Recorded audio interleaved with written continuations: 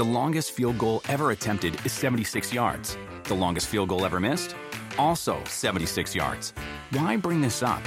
Because knowing your limits matters, both when you're kicking a field goal and when you gamble.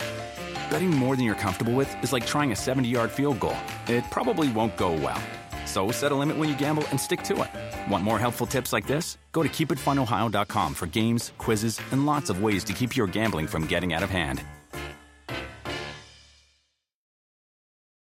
I'm either going to be a Raider or I'm going to be playing golf. Like, I don't want to play anywhere else. You know, that's how much this place means to me, and I know I don't get really fired up talking about it or anything like that, but I hope people can hear my heart on that I was dead serious when I meant that. At the end of the day, I want to be a Raider, and I am crazy enough to go out there on 1 year, and especially with the guys that are going to be around me, I said I'll take that chance, and see what happens. But I think for me, I am a little bit different, in the way that I think and the way that I view this business. And I know not a lot of people view it the same way I do. I mean, you see guys wanting to get out and leave places all the time because it's too hard or it's not the right situation and all that kind of stuff. And more power to them. But, there's something about this place where I was just like, I'll do whatever it takes just to be here. And so, for me, if it was 1 year, yeah, I mean.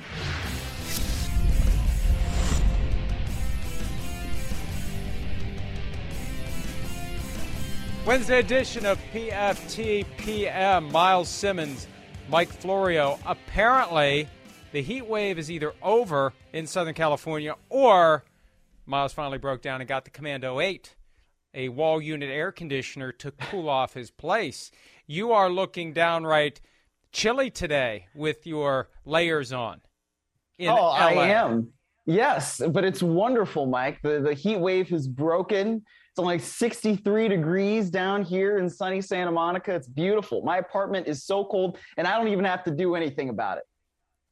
There's currently a day that happens to me every spring where the temperature outside gets near 80, and right now it's 79, and I have not yet turned on the air conditioning for the space in which I sit, which is the attic above my garage. So needless to say, I'm not just sweating this hour because the shower didn't take after I got in my workout, which is part of the reason.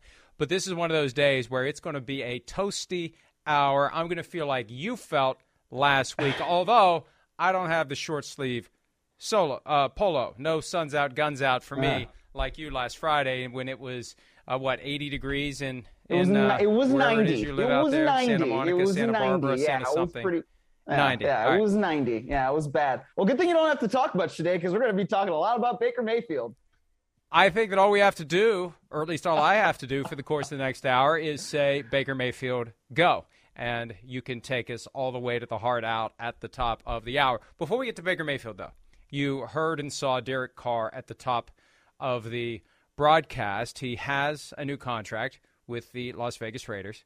And as always, the initial reports are big and bold and, to some degree, fabricated. 3-year extension, $121.5 million, $40.5 million per year, puts him right near the top of the market, more than Dak Prescott. Well, then you look at the deal. And the way that the deal is structured, it could be 1 year, $24.9 million. He was due to make $21 million anyway. So he gets a $3.9 million raise for this year, and the Raiders, if they want, can tear the thing up after this season. Now, guaranteed money that currently applies to injury only. And if he emerges from this season with some sort of serious injury and can't pass an exit physical, then the guarantees do kick in. But if he's healthy, they have until the third day of the waiver period. That means the third day after the Super Bowl. It's technically regarded as bad form if you have guarantees that vest tied to the start of the waiver period to actually cut the guy before they become due. That's just a way around the funding rule. That's why they tie it to that window. If it's tied to the start of the league year in March, then it's fair game to cut the guy. That's what the response would be, and the Raiders would be pissing a lot of people off if they cut Derek Carr after 1 year. But that doesn't change the fact that they could, and that the other contracts we've seen don't have that device in there where it could be cut short by a team decision to cut the player. So this could be 1 year, $24.9 million. And I guarantee you, if it's just a disaster of a season for Derek Carr, if he plays like crap, if he can't figure out the offense, if Josh McDaniels, after having full access to the guy for the offseason program, training camp, preseason, regular season, decides he's not the guy, bye-bye Derek Carr, hello Tom Brady. I'm getting ahead of myself, but bye-bye Derek Carr.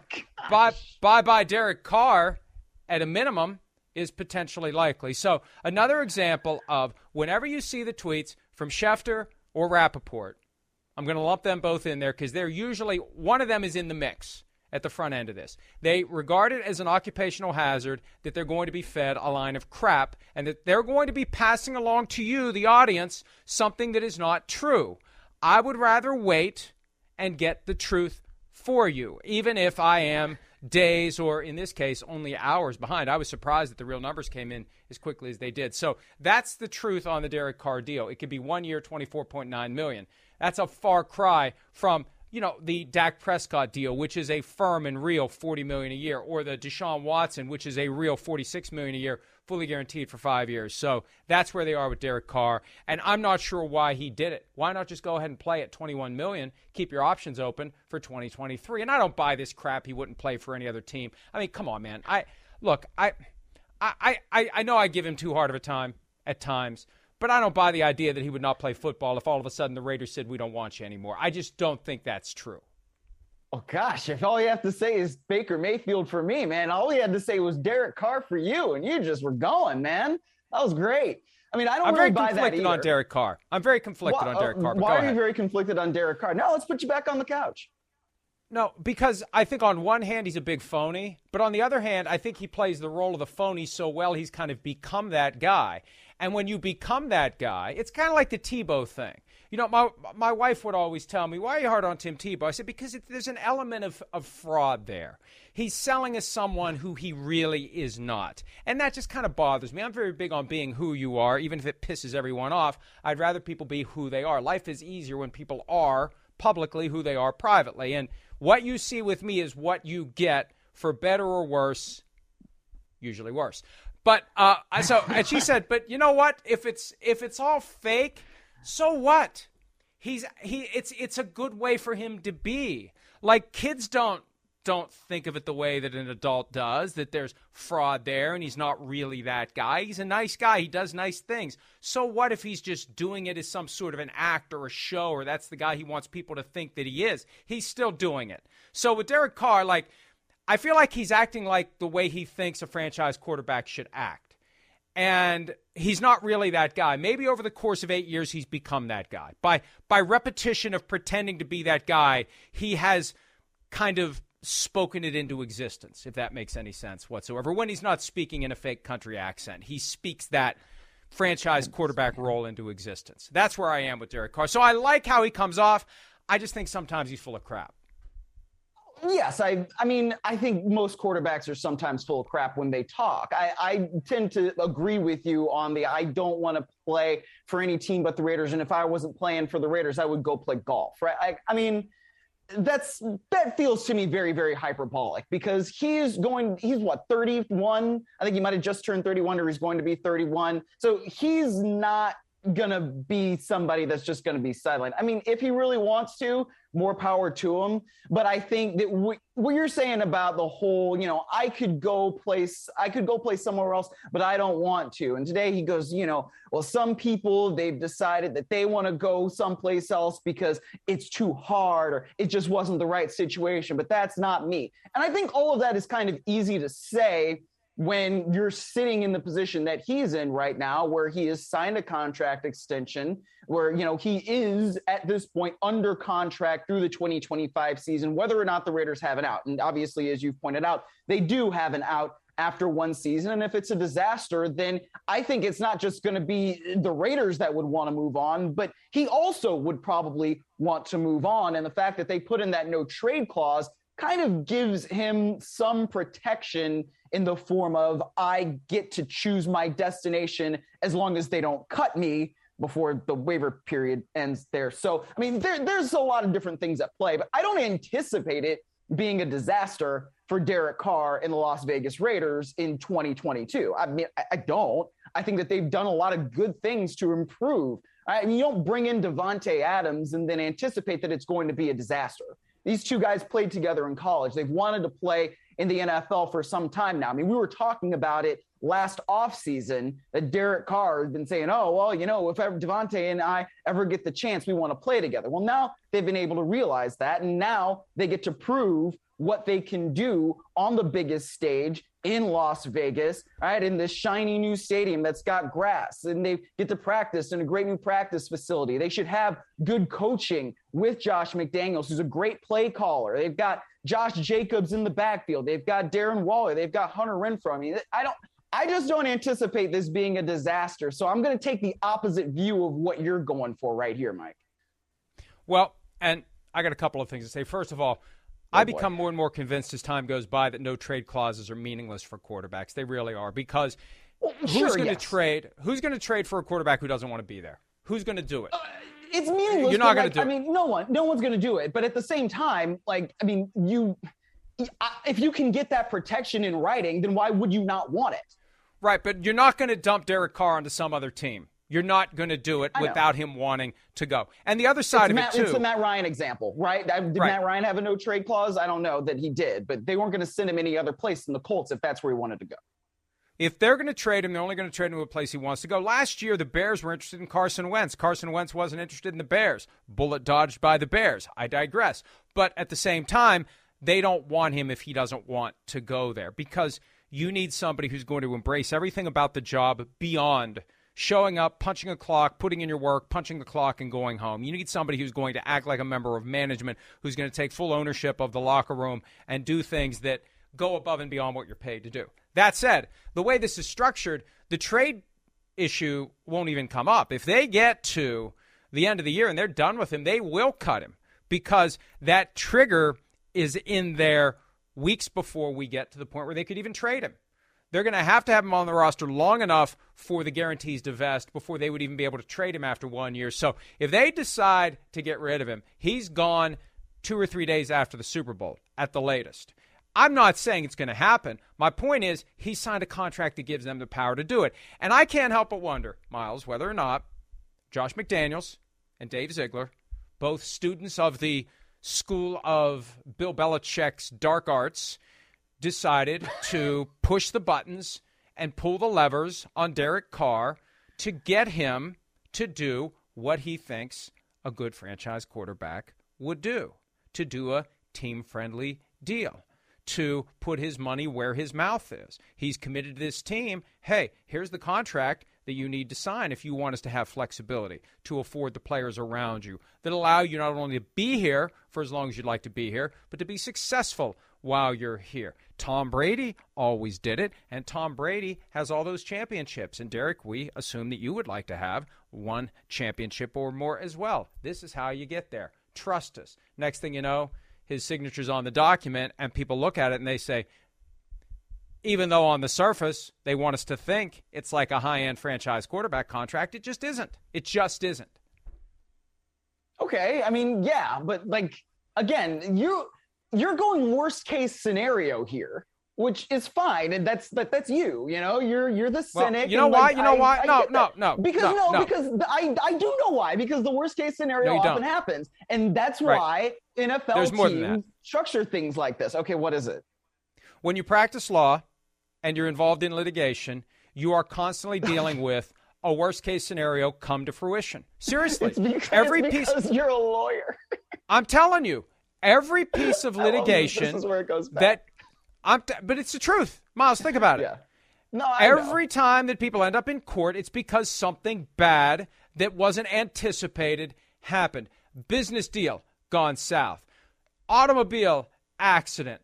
Industrial accident. Hey, I was involved in a case 25 years ago that caused me to swear off having a propane grill for decades because I learned a lot about propane and how it operates and how it works and how it gathers, and it's heavier than air and it can collect, and with one spark, boom, That's it. End of story. And there was more to the case than that, involving titanium dust that ignited at over 2,000 degrees Fahrenheit and burned a guy to a crisp in seconds. But that will get you to think differently about propane. But that became a case because the worst case scenario happened. So that's why I always think of the worst case scenario, because when you litigate, you're always seeing worst case scenarios come to life.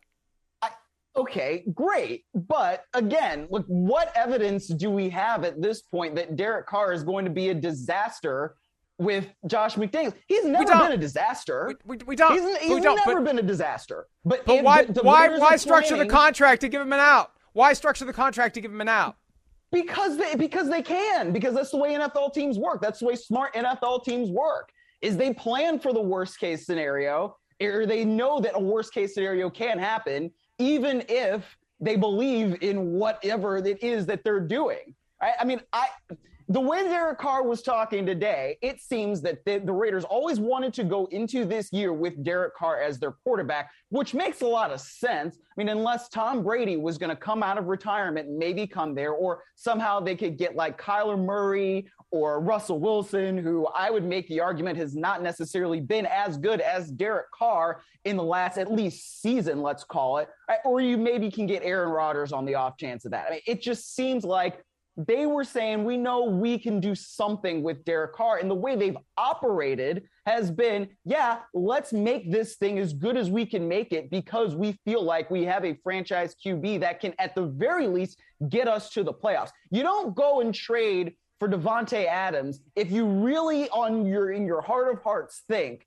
that you're going to have to pull the plug on Derek Carr after 1 year. I mean, I don't think that that's what you would do. Would you do that? If you thought that you were going to have to get rid of Derek Carr after one season, would you pay all that money to Davante Adams?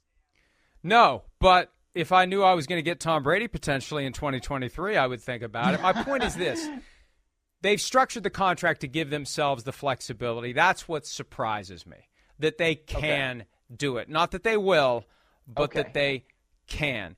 And these other contracts given to high-end quarterbacks are locked in for the first 2 years. Derek Carr is not locked in for the first 2 years, and that is surprising, because even the teams that refuse to fully guarantee money beyond the first year of a veteran contract will do it for a quarterback. The Packers don't guarantee beyond the first year of a veteran quarterback contract, or a veteran contract. They'll do it for Aaron Rodgers. They won't do it for anybody else. The Bengals so far haven't done it. They'll do it eventually for Joe Burrow. So that's what surprised me about the Derek Carr contract. It's good for the Raiders. You know, Raiders fans get salty and pissy because I point this out. And folks, it's good for you. It's a good development. We're not knocking the team. I'm knocking. I don't know what Miles is knocking, if anything. I'm knocking this weird ritual in the business for people to pump these contracts up without taking a closer look at what they really are. And I'm saying this is a good deal for the Raiders. It's team-friendly. They have flexibility. You should be very happy if you're a Raiders fan today. You get Derek Carr, and you have the ability, if for some reason the worst-case scenario happens this year, to move on from Derek Carr after one season if you want to. Yes, and that's good. But, I mean, when you start talking about Derek Carr and Raiders fans, and I learned this in 2019 when I covered the team on an everyday basis, like those are some two words, man. Derek Carr is a big trigger there for those Raiders fans. But, I mean, I think In what way? In what way? They don't like him? Oh, my gosh. No, some people really like him, and some people think that everything he does is wrong and that the Raiders should have moved on from him years ago, and he's never won a playoff game, and he's this and he's that. But, I mean, I think, it's interesting what you said about, Derek Carr and the whole, like, he believes what he says at this point because he said it so many times. I mean, I think there might be an element to that. But I do believe him when he said that he's only wanted to play for the Raiders, that playing for the Raiders is the realization of a lifelong dream for him, right? I believe that. I think it means something to him that he is a Raider and that he has played for the franchise and that he's set all these records and, these beaten Ken Stabler and all these different numbers and things like that. But, I mean, I don't know. I think it's an interesting thing. It's a good thing for the Raiders, but, like, you're still not going to convince some of these people who are Raider fans that Derek Carr is good. And that's just the way it is. But for other people, it's like Derek Carr can do no wrong. It's not his fault. At least Kirk Cousins has won a playoff game. So there's that. And Derek Carr is going to have a hard time getting to the playoffs this year, and it's not his fault the Raiders are in the division with the Chiefs, the Broncos, and the Chargers, but they could be better than they were last year and not get to the playoffs like they did in 2021. And hell, they gave the Bengals everything they could handle, and but for that weird call at the end of the first half where the whistle blew but the play kept going, and even after that the Raiders were driving to potentially force overtime late in the game. So they have plenty of reasons to feel good about where they are. And if you're a Raiders fan, you got to be happy about the arrival of Devontae Adams, the presence of Darren Waller, as you said, Hunter Renfrow, as you said, Josh Jacobs, as you mentioned, and now Derek Carr will be there at least for this year, and if the Raiders so desire, up to 3 years more and possibly beyond that. But it all comes down to whether and to what extent he clicks with Josh McDaniels and can run that Raiders offense. One guy that won't be the Raiders quarterback, at least not this year, maybe he's the guy that is the fallback in 2023 if they decide they don't want Derek Carr. Because remember, once upon a time, Josh McDaniels was very interested in Baker Mayfield. We had been waiting patiently for this podcast appearance involving Baker Mayfield, where we were finally going to hear more from him beyond that social media farewell to Cleveland. So much had happened since then. The Browns had traded for Deshaun Watson. We'd heard he wanted to be traded out of Cleveland before the Watson deal went done, and then he wanted to go to the Colts, and it didn't happen. So we finally get to hear a little bit from Baker Mayfield, or a lot as the case may be. It was an hour and a half, and there was a lot that we had to kind of suffer through to get to the meat as to why we were there. So well done, guys who did the podcast, to delay the Browns questions as long as you can. I learned a lot more about Baker Mayfield's time at Texas Tech than I wanted to, a lot more about his intramural success, or lack thereof, at Oklahoma than I wanted to, and a lot more about that dog that was flashing Baker Mayfield on the couch that Baker was sitting on. Eventually, he got to talk about the Browns. Here's some of what Baker said about his time with Cleveland and specifically how that time is coming to an end. So I have no regrets of my time in Cleveland, of what I tried to give to that place. Right. And true Clevelanders and true Browns fans know that. And that's why I can walk away from the whole situation feeling like I did it. And now, do you feel like the way the office has handled it has been disrespectful to you, given where you came in and where they are now? And I mean, yeah, the respect thing is like it's all going to be like a personal opinion. Yeah, like, and I feel disrespected 100% because I was told one thing and they completely did another. That's what I'm in the middle of right now. And you know what? Okay, I got my taste of it because I've had 4 different head coaches in 4 years, a bunch of different coordinators. I've had talk about the highs. They always come back. Mm-hmm. They always come back. Yeah. That dog, I guess that is the Thanksgiving turkey pose for the dog. That dog looked like a cooked turkey. Can we get a still frame of that? That dog was so chill, and the dog stole the show. The dog was on the couch the whole time, and at one point Baker had to tell the dog to, like, roll over because there's a certain thing you can't see on the dog in that image, thank God, that Baker didn't want in his face as he was trying to do the podcast interview. But look, he felt disrespected by the Browns. They told me one thing. They did something else. Well, yeah, they told him he was their guy. And it went from, at the end of the regular season, the Browns are moving forward with Baker Mayfield. Then it became, well, the Browns have told Baker Mayfield they're moving forward with him unless they can get a truly elite quarterback like Deshaun Watson. That isn't what he was told at the end of the season. They decided affirmatively, after considering everything, to move on from Baker Mayfield. And they have. And now Mayfield moves on, and we'll see where he ends up. We're going to talk about that more in a second. But what was your reaction as a Browns fan to hearing what Baker Mayfield had to say about how your favorite team treated him? Well, I think that we can walk and chew gum at the same time. I mean, I understand why the Browns would move on from Baker Mayfield based on his on-field performance. And I also do understand why Baker Mayfield would feel disrespected by the entire process. And especially considering that the Browns moved on from Mayfield to somebody who has 22 ongoing civil lawsuits alleging sexual misconduct during massage therapy sessions. Like, I get why he would feel that way. However, like I said, when you look at the on-field performance, I think that if we're looking, again, objectively at that, if you look at Deshaun Watson and what Deshaun Watson does on the football field, and look at Baker Mayfield and the inconsistencies that have plagued him throughout his career, not just in 2021, but I mean, you can even look at some of those performances in 2020 and say, uh-oh, there's some things here that you might be a little bit concerned about. Yeah, Deshaun Watson's a better quarterback than Baker Mayfield, and this is kind of just what the cost of business is, right? And we're talking about the NFL, and it is business. When you can improve any position on the football field and you have the ability to do it, NFL teams are going to go do it. And so especially now that the Browns have perhaps solved the quarterback controversies that, have plagued this team since 1999 with somebody that can play that position potentially for 10 years, you're going to do that. You're in a division with Lamar Jackson and Joe Burrow. You're in a conference with Josh Allen and Patrick Mahomes and the Los Angeles Chargers quarterback, Justin Herbert. Wow, that name escaped me for a second. Wow. There's a lot there, that you have to contend with in the AFC. So I get Baker Mayfield feeling disrespected, but I also think that the Browns are well within their rights to try to upgrade any position. Well, absolutely they are. And it all comes down to the reality that it's a business. It's a cold, hard, objective business. And just because they told you something once doesn't mean they're going to stick with it when they have a chance to take a step back and really ask themselves, is it in our best interest to continue this relationship with Baker Mayfield? So where will Baker Mayfield play next? That's another topic that he discussed while he was sitting on the couch next to the dog that was in the baked turkey pose. Here's Baker Mayfield. Where do you think you're gonna? Do you have any idea where you're gonna land? Oh man, if this would have been about a week and a half ago, I would have said Indianapolis, Seattle. I mean, it'd probably be the most likely option, but even then, and where you're sitting, you don't give a. I'm ready for the next chapter. Right.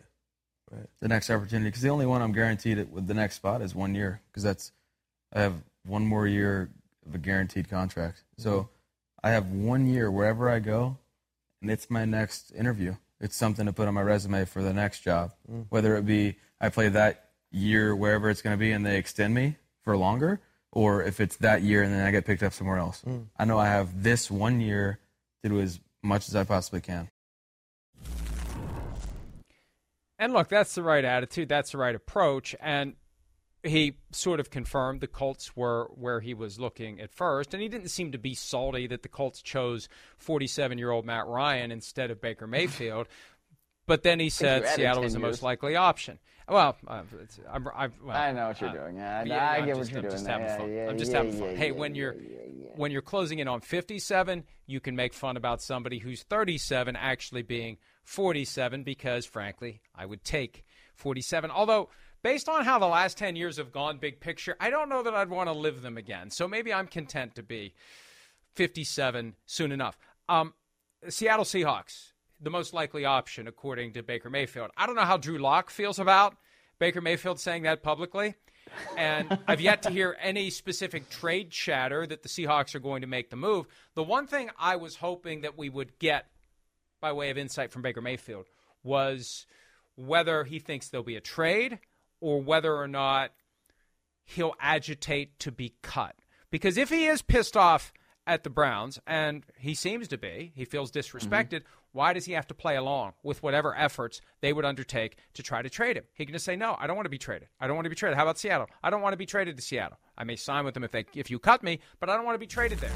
I'd like to have more insight on that. And look, I don't want to diss the guys that were interviewing Baker Mayfield, but I didn't get the impression they really understood some of the nuances and the opportunities for meaningful follow-up. It was just kind of sit around and chew the fat, and that's fine. It gets a guy relaxed, but there's openings there to ask some probing questions, but first you got to understand the facts and the circumstances before you can even articulate the question. So I can't really fault them for that. That's not their lane, but there really was a lot of meat that was left on that bone.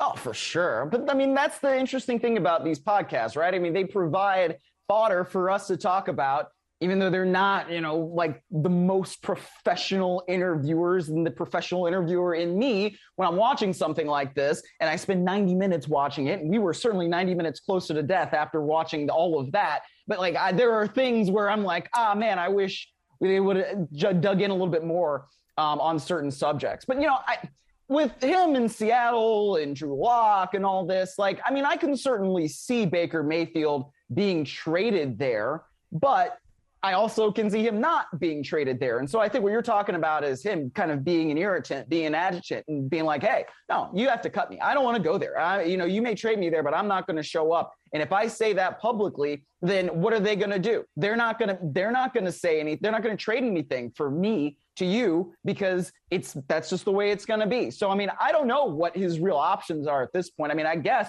it's going to have to be after the draft where we see where some of these quarterbacks go, that maybe something would start moving on the Baker Mayfield front, also the Jimmy Garoppolo front, for that matter. But the interesting thing is going to be next week, right? I think probably Baker Mayfield's not going to be in attendance at Brown's off-season program. Deshaun Watson is supposed to be. But what if he just decides, like, hello, I'm here. I'm sitting in this chair now. Yes. Isn't this a little uncomfortable for you? Yes, get rid of me. Trade me to where I want to be. I think that would be very kind of interesting. If I had time to talk to Baker Mayfield, I would ask about that. What's your strategy? You went from wanting to be traded and not intending to show up for anything to being in a position where it may be in your best interest to show up and say, deal with me. I'm going to go lift weights in your facility. It would be a shame if I dropped this 25-pound weight on my foot and you can't trade me after that. Now, the reality is he's guaranteed his $18.8 million either way, and that's another angle here to keep in mind. If they would trade him and he would not show up with another team, there's no bonus money left to recoup. Remember when Jake Plummer years ago was traded by the Broncos to the Buccaneers and he retired? The Buccaneers ended up recovering like $3.5 million from Jake Plummer of bonus money that was paid to him by the Broncos because they held his rights. He didn't show up and they were able to attack his bonus money. There's none of that, but he's not going to get his $18.8 million if he doesn't show up. And if you skip days of training camp, it's a $50,000 fine. And one of the little-known tweaks in the CBA, for guys in their fifth-year option, if they miss preseason games, fifth-year option only, if you miss preseason games, you're fined the amount of an entire regular season game check for every preseason game that you miss. Learned that with the Khalil Mack holdout back in 2018, I think it was. 2018. So did they change that in this one? They didn't change No, it? it's there. No, it's been there. I thought you meant the new CBA. Sorry. No. Just the CBA generally. It's 2011 when they added the fifth-year option. One of the things I didn't know about and learned about it with the Khalil Mack case was you get fined a game check if you're in your fifth-year option and you hold out into the start of the preseason. So he's going to have to show up at some point if he does get traded. But if he just doesn't want to be there. Now, see, that's the thing. He said Seattle. He said the magic word. And I think the Browns now have clearance to trade him to Seattle. He didn't say, I don't want to play for that old man Pete Carroll. I don't want to live in the Pacific Northwest. The team's going to suck this year.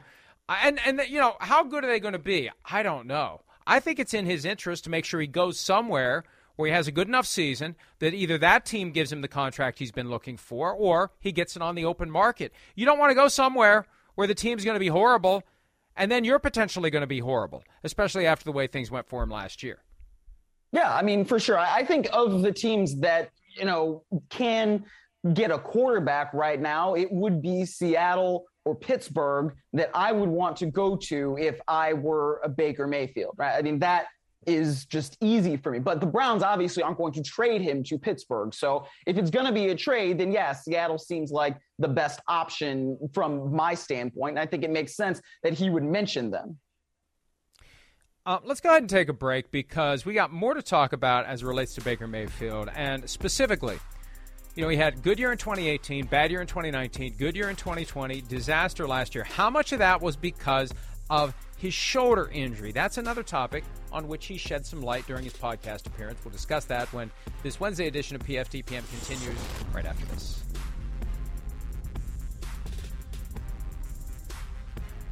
Experience the joy of running in the new Triumph 22 from Saucony, the original running brand. Stacked with luxury foam cushioning, Triumph 22 turns miles into smiles with the ultimate blend of comfort and energy return. Shop Triumph 22 at Saucony.com. That's SAUCONY.com.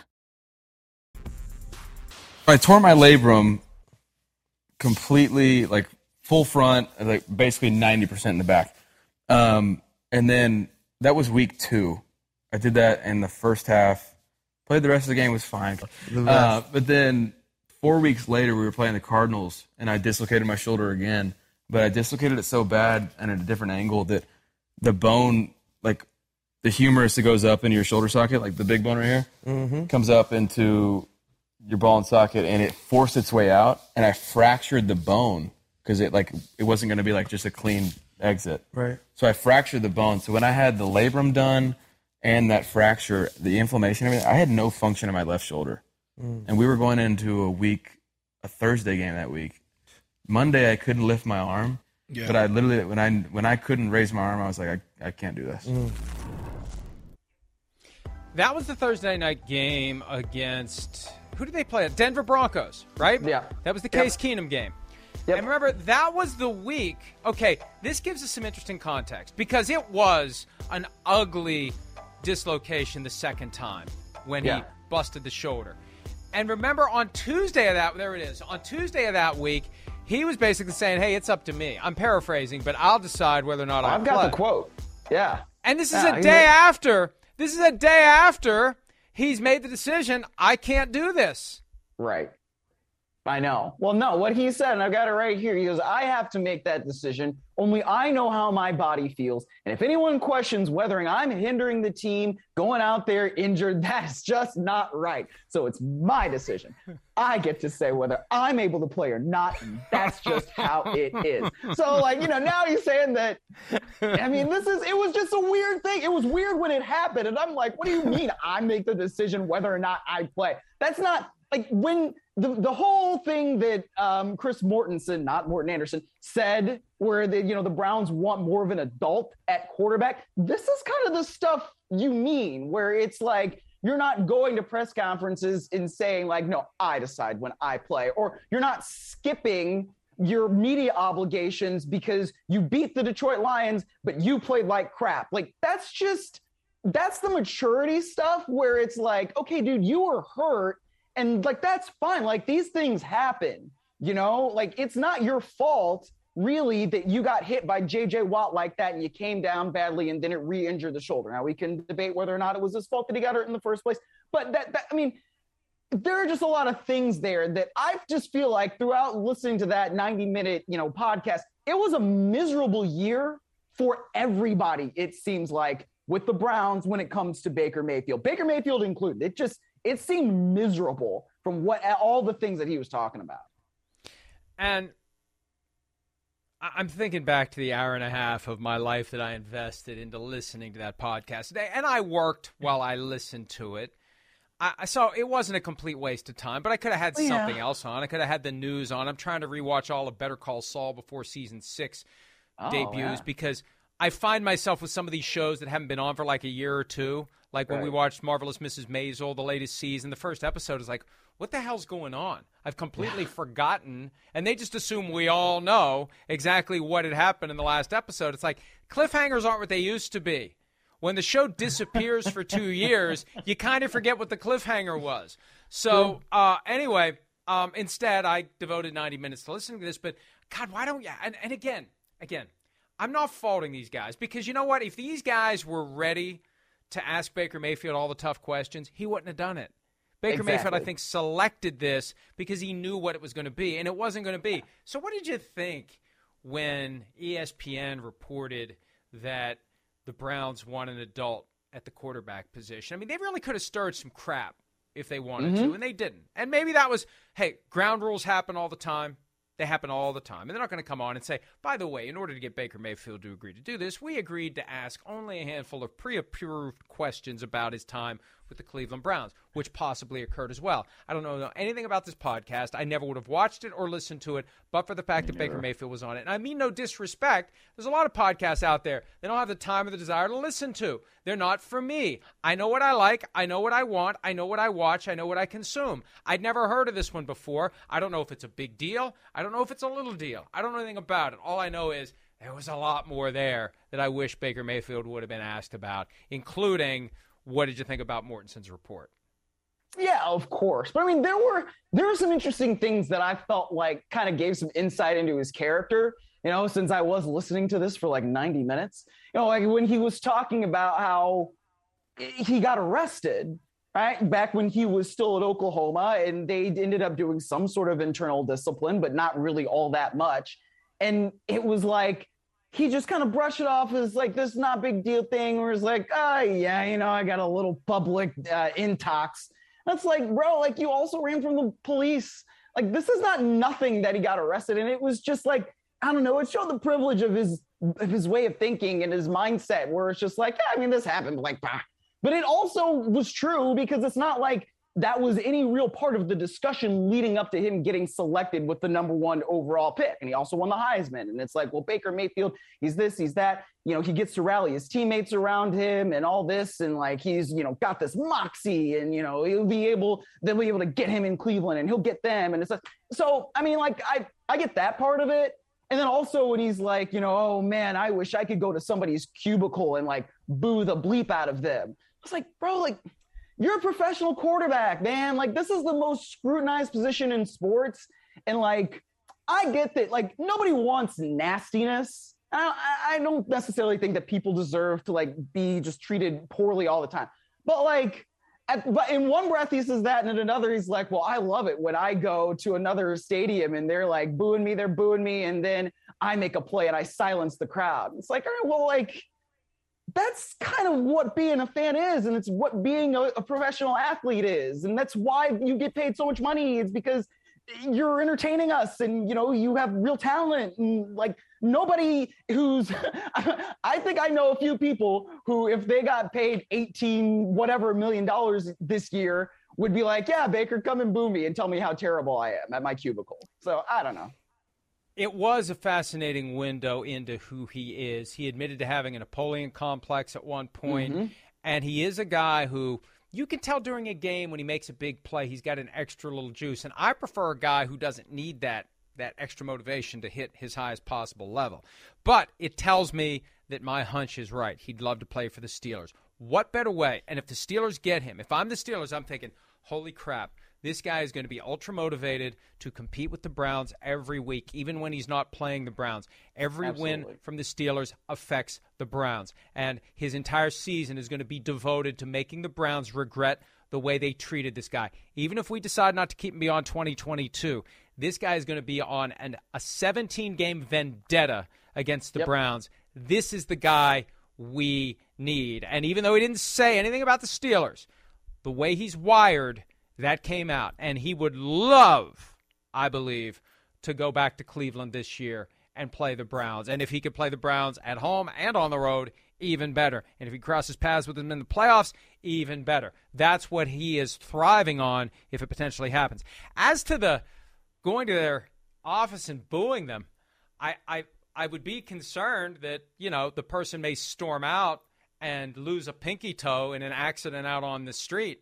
And that's what happened when Jerry Seinfeld showed up at Pendant Publishing to heckle Toby, who had heckled Toby at his act the night before. Man, I'm very disappointed. Sorry. I'm very disappointed. You don't know what you're missing. What do you do with your time? All of these classic shows and movies you haven't seen. At least you've seen The Godfather. I'll give you a golf clap for that. But Thank you. That's a classic episode of Seinfeld where Toby shows up to support him, but Toby ends up heckling him. Toby is one of the managers or editors or whatever at Pendant Publishing, so Jerry shows up to heckle her, and she storms out. Her pinky toe is severed. Kramer saves it by putting it in a box of Cracker Jack with ice.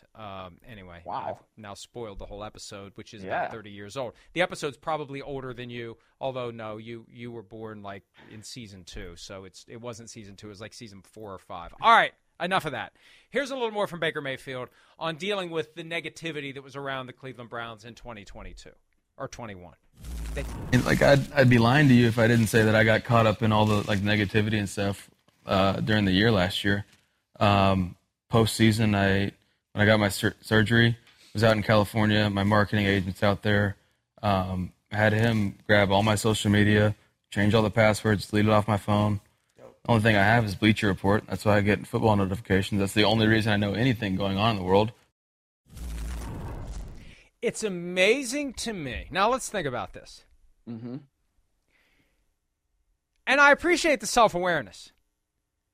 Yeah, Baker he was Mayfield very self-aware on this podcast. He was. Can't be trusted with his own social media accounts. He had to give his phone to someone and have them change the passwords on his Instagram and Twitter so that he would not punch down on those who would be heckling him via social media. I guarantee you there's some Baker Mayfield burner accounts.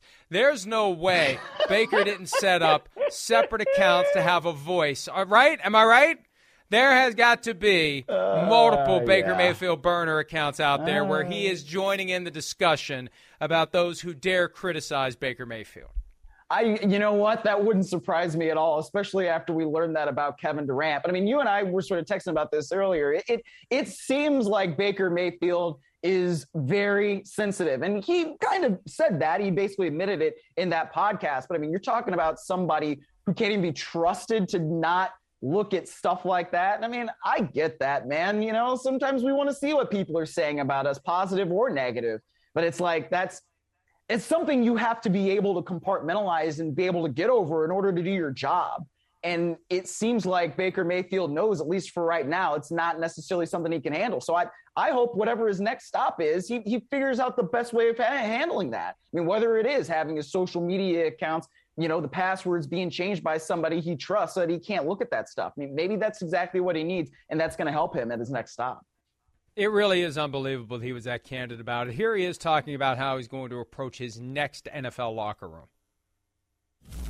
I'm not going to force it. I'm going to be myself because I feel like I tried to force it when things on the field weren't going well in the past couple of years. I feel like I'm going to go in there and be myself because that's worked for me in the past. I'm going to go with the same work ethic mentality, and if they don't like me, that's fine. But when I step on the field and I play as confident as I am and what I think I'm going to do on the field next time I get a chance to do it, I'll earn the respect of the guys that didn't appreciate it from the beginning. And that's if I'm worried about getting them to like me, what am I doing? They don't care if I like them either. They want their quarterback to win. They're trying to get a paycheck. If their team wins, they get paid. So the guys that don't really personally like me, that's fine. But I have to have their respect. And that's fair. That's fair. And that's the key. Look, I bet plenty of guys did not like Peyton Manning, but they respected him and they wanted his approval and they didn't want him to be mad at them, and the team succeeds because of that mentality. So, look, Baker's book has a lot of chapters left in it. He could still be a damn good quarterback in the NFL. And I really do want to see him go to the Pittsburgh Steelers. I really want that outcome. Steelers and the Lions are the two teams that I continue to root for to see Baker Mayfield's next act because I think he still can be a very good player. I really think he can be a good player, too. And I also thought one of the things that was interesting that he said when it comes to his next stop and leadership is basically an acknowledgement that he has to be better at leading men who are getting paid to play football. Because he said, you know, I had success with it in college where you kind of know how to get up in a guy's face and lead by that way. But he basically acknowledged that he wasn't good enough at it at the NFL level. So that's something that I guess is going to still be in his mind for wherever he goes next, is that, as he was just saying there, you know, I got to be myself. If they don't like me, that is what it is. But I've got to earn their respect in some way. And so that's an interesting acknowledgement of needing to be a little more mature, perhaps, when it comes to that leadership. And that apparently was one thing that the Browns had on their minds when they wanted to move on from him. So I think all of this is interesting. I think that wherever Baker Mayfield goes, it's going to be a revenge tour. And if he does so happen to end up with the Steelers, yeah, that's going to be a very interesting story. The Browns fan in me does not quite want to see that. But, you know, if it happens, yeah, we talk about it and it would make some interesting fodder for sure. I remember a point that we made when everything was going sideways for Baker Mayfield in Cleveland. There wasn't a single teammate, current or former, that came forward to take up the cause for him. So maybe his self-awareness includes, they really didn't like me, and all I can hope for in this job is to be respected by these players, and I'm not sure that they respected him either. I don't know about that. Look, and again, I still think he can be, Mike. I still think he can be good. Right. Yeah. But I still recognize he can be good. But it's how he carries himself, how he conducts himself, and the edge that we saw from time to time. If you have to deal with that all the time as a teammate, if he's that guy that's always got something to say, that's always got, we know people like this, always got something to say, always trying to twist a knife, always on the defensive about anything you say that he may be interpreting as a slap at him. It gets exhausting dealing with people like that all the time.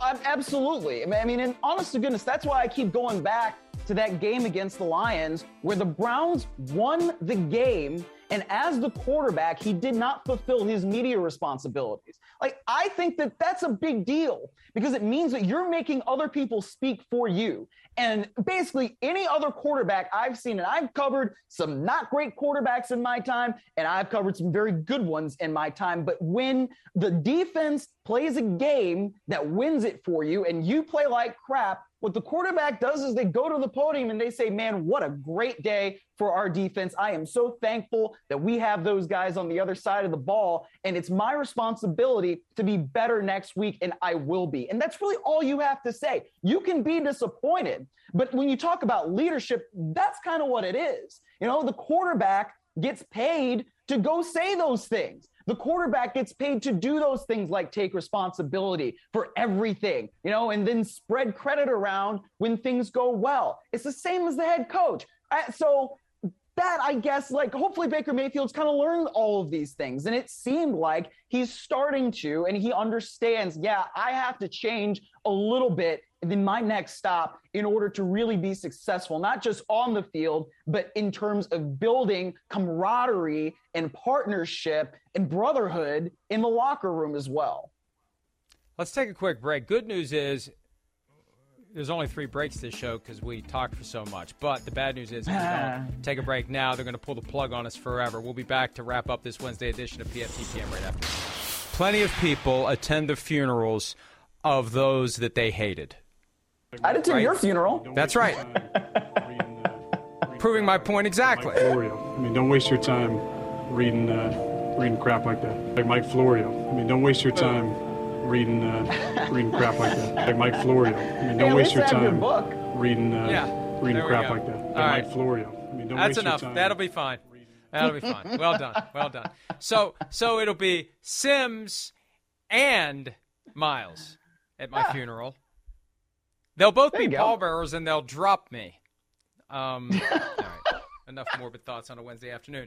The XFL announced its 8 head coaches today. And somebody asked me, why did the XFL announce their head coaches today when they're not playing until a year from now? Well, because the USFL comes back on Saturday night.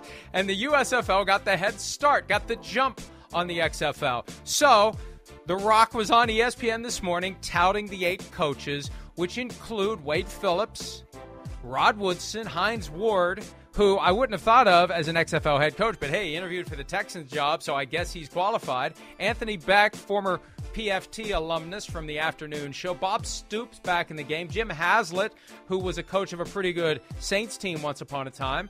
I kind of like this lineup of coaches, Miles. Oh, I love Wade Phillips being among them. I wish he were a D coordinator somewhere because I think he still has something to give to the game. But, I mean, hey, he can do it in the XFL, and then maybe he'll win the championship or whatever, and then somebody will bring him back. Yeah, Wade Phillips is one of my favorite people I've ever covered on a day-to-day basis. Like, if you don't like Wade Phillips, there's probably something wrong with you. I'd love to know the real story on why the Rams moved on from Wade Phillips after 3 years when he was there with Sean McVay. And, yeah, Kevin O'Connell could have considered him as the defensive coordinator to start his stint with the Minnesota Vikings. So very curious about why his time with the NFL ended. I feel like he's a guy who wears his heart on his sleeve a little bit too much, says things that may turn people off, and that may have short-circuited his time in the NFL. But I love that he's back in the XFL. And look, people ask me, what's your take on USFL, XFL? And I know the NBC networks are televising some of the USFL games. That? People are asking me that. No, like radio hosts. Many stuff. People are asking you? Oh, okay. Many are saying that spring football is back. I go back to 1983, Miles, years before you were born. I was a senior in high school, and the USFL was debuting. And it was a Sunday in March. I was 17 years old. I had a driver's license. I was interested in the thing that 17-year-old boys are interested in. And I found myself sitting on the couch, excited to watch football. And I turned the game on, and after about 5 minutes, I said, what am I doing? It's a spring Sunday. I'm 17. I have a driver's license. I have a car. I'm not going to sit on my ass and watch football for 3 hours. And I've never been interested in spring football. And I'm probably going to get in trouble for saying that because NBC has the USFL games, but I don't really care. I can't get myself interested in spring football. I'm going to try. I'm not contractually required to try, but I will try it again. I tried it with the AAF. I tried it with the XFL. I'll try it with the USFL. We'll cover it. We'll see what happens. We'll see if we're interested in it. But I'm just a firm believer in football during football season, and they've got to change my mind about that. Well, you know what? If you're 17 years old with the driver's license, I really just couldn't imagine that you were going to be okay without spring football. Do you know what I'm referencing? Okay. No, I don't. Is it a movie that you saw that I didn't? It's a song, Olivia Rodrigo. We're going to have to. I don't get it. We're out of time. Leave it at that. Okay. We'll discuss off air. See you tomorrow morning. The longest field goal ever attempted is 76 yards. The longest field goal ever missed? Also 76 yards. Why bring this up? Because knowing your limits matters, both when you're kicking a field goal and when you gamble. Betting more than you're comfortable with is like trying a 70-yard field goal. It probably won't go well. So set a limit when you gamble and stick to it. Want more helpful tips like this? Go to keepitfunohio.com for games, quizzes, and lots of ways to keep your gambling from getting out of hand.